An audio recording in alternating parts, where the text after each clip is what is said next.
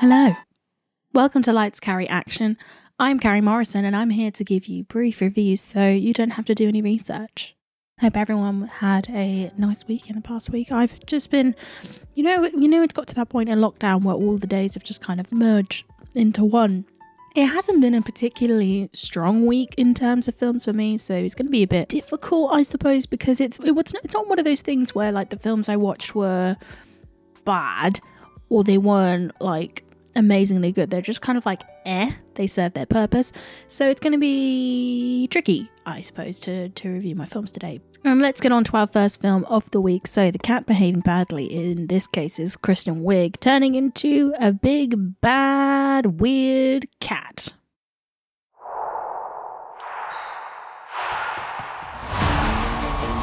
This world is not yet ready for all that you will do. Your time will come, Diana. And everything will be different.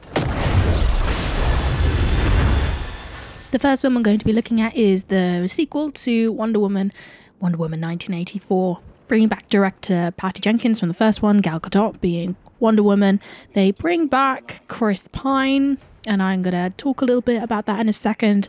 Kristen Wiig as Barbara Minerva, the cheetah, and Pedro Pascal as Maxwell Lord. So obviously 1980s, Diana Prince is lonely, she's sad, and a greedy oil man, Maxwell Lord, finds a stone that can grant wishes, and it all goes bad from there.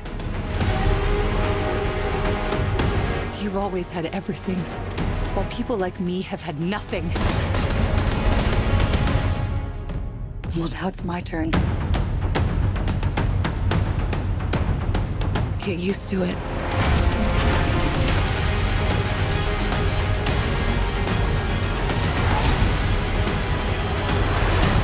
I've never been one for rules. The answer is always more.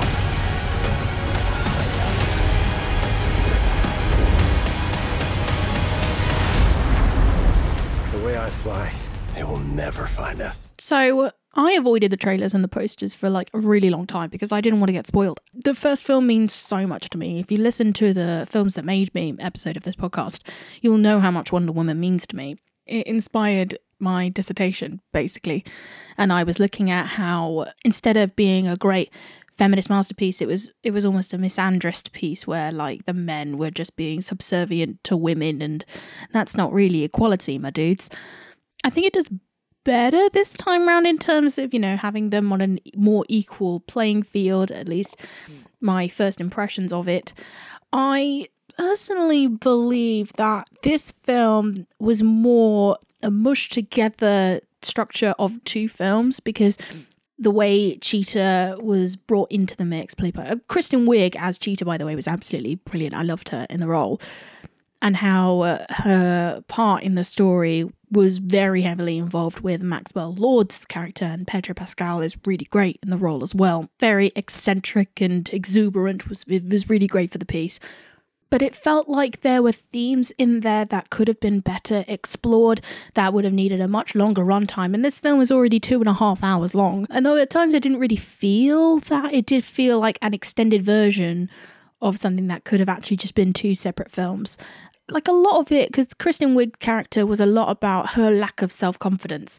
And if anything, gaining the powers she has, I won't go much deeper into it, but I suppose it's more to do with my philosophy that she was already this amazing person that just lacked the self-confidence to kind of command the space that she could have had. But her getting the powers and her finally getting that attention and her valuing her self-worth over these new powers is sort of an interesting thing that could have been explored, but instead it then becomes her vision of herself being warped by this need for more power with the Maxwell Lord story. And there could have been some really amazing, touching moments that had some nice moments in the film, but there weren't really enough of them to really make me fully emotionally invested like I did in the first one. And coming to Chris Pine, so Chris Pine is returning from the first film, and when I found out about this, I was really annoyed because So spoilers for the first film. The way how Chris Pine's character dies in the film, it felt so final, and it really hit hard. When, like, I remember when I was in the cinema, I was crying in that moment. And bringing him back for the sequel, it really cheapened the emotional effect I had when he died in the first one, and the fact that they can just magic him back. I was just like, well, why should I care about this character anymore when it feels like he can just be brought back whenever you like? But in the way he was brought back and the way, you know, his character is dealt in this film makes sense in terms of the story and all of that. But I personally feel like we could have done without it.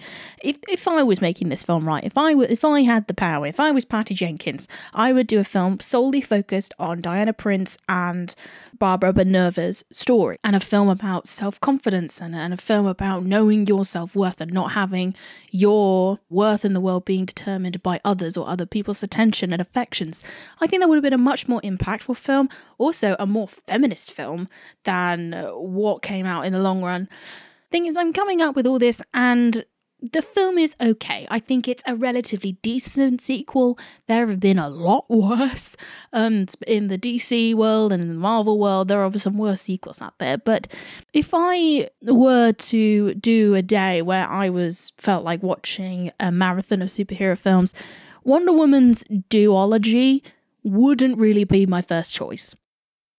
Now, coming on to our second cat behaving badly. I mean, there are many cats in this film. But I just felt, you know, there's one bad cat and it'll suit the theme just fine.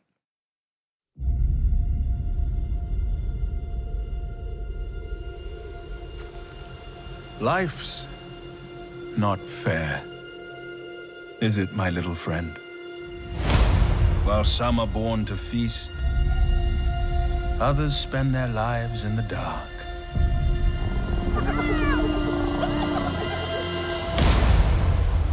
Begging for scraps. The second film I'm going to be looking at is 2019 didn't remake it.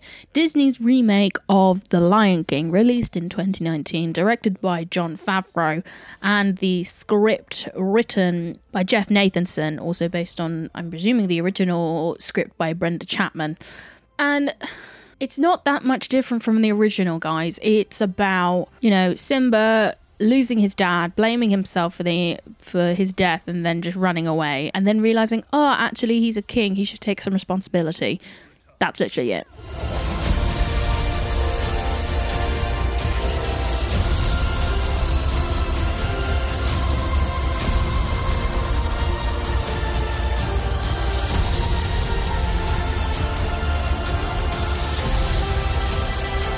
You must take your place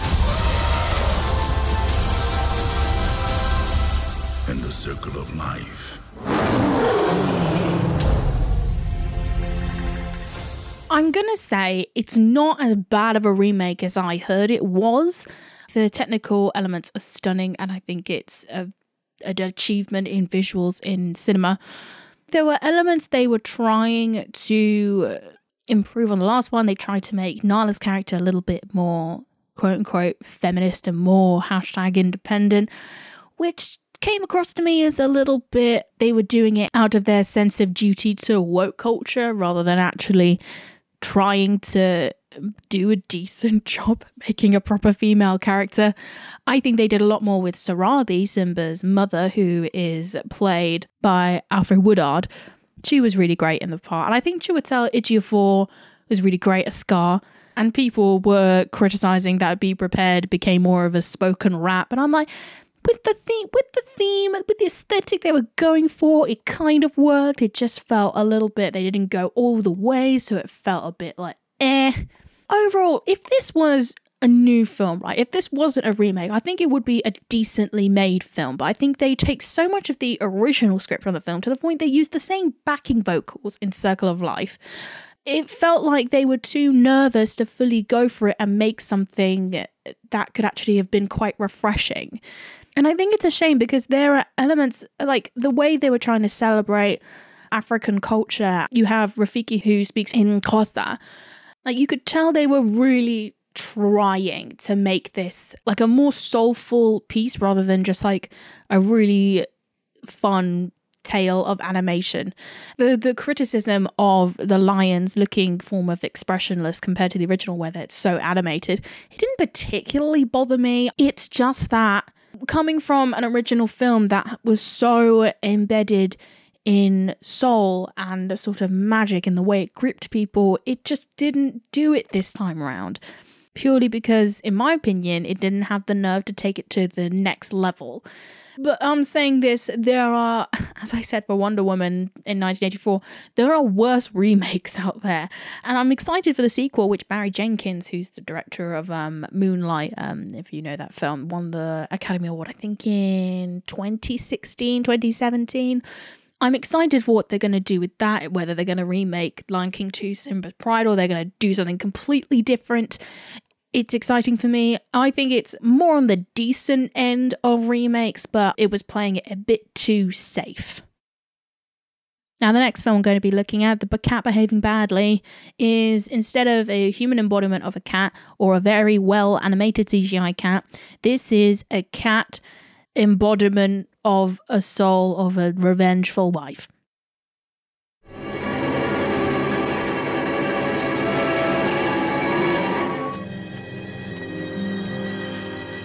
Ligeia.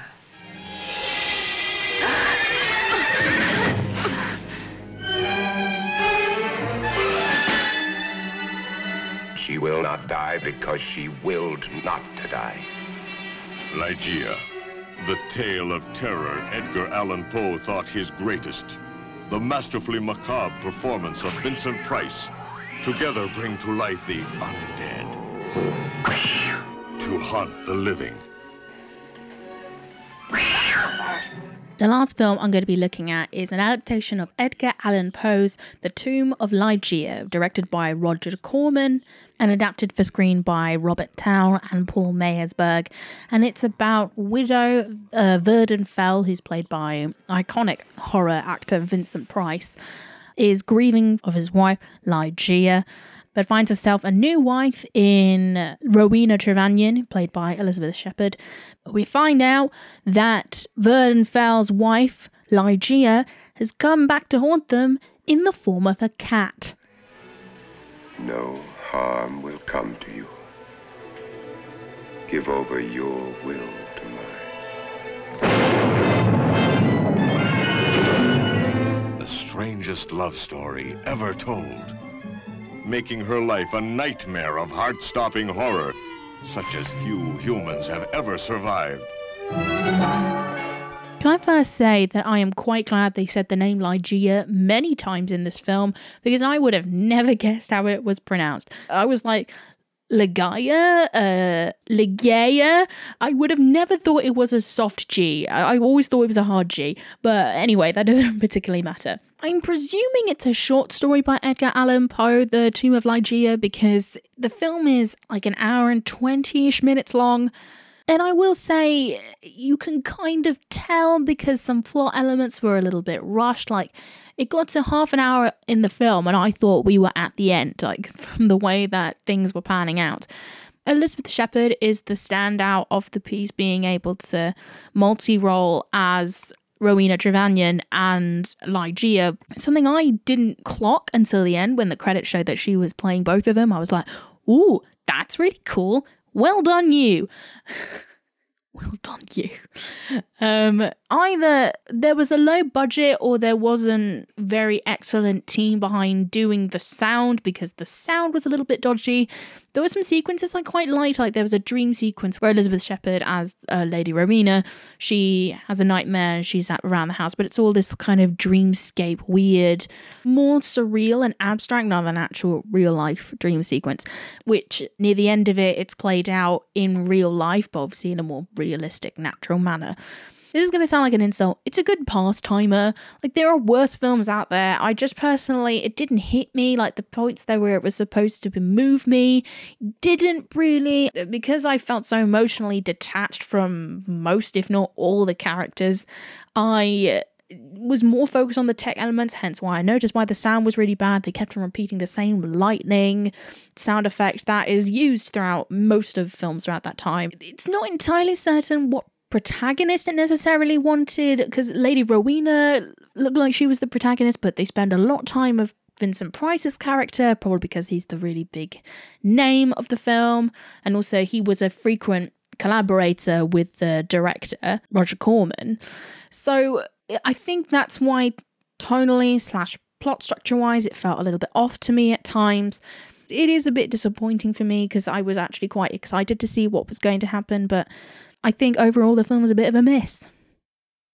Now those are all the films I watched. Those are all the cats behaving badly. I think if I'm going to pick one of them, because Wonder Woman 84 and the live action remake of The Lion King, they're kind of on the same playing field in terms of my personal ratings for them. I think just because it's a new story rather than a rehash of the same thing, I'll go with Wonder Woman 1984. That might be a controversial opinion because I know lots of people that really hate the sequel, but personally the things that they found an issue with, I didn't really have an issue with, / I'm not really sure where they found that issue they had, but maybe in a few weeks' time I'll find it out and then I'll completely change my mind. But for the time being, I think that's the film I'm going to go with. But thank you everyone so much for watching. Please rate and review the show wherever you get your podcast. It would be immensely appreciated. The show has a Patreon as well, only £1 a month if you fancy clicking the link in the show notes to support the show. You can follow the podcast at Light Carry Action on Instagram and Facebook, but you can also follow my personal Instagram and Twitter at CarryThough97. But I think that's it for the time being. Take care and stay safe.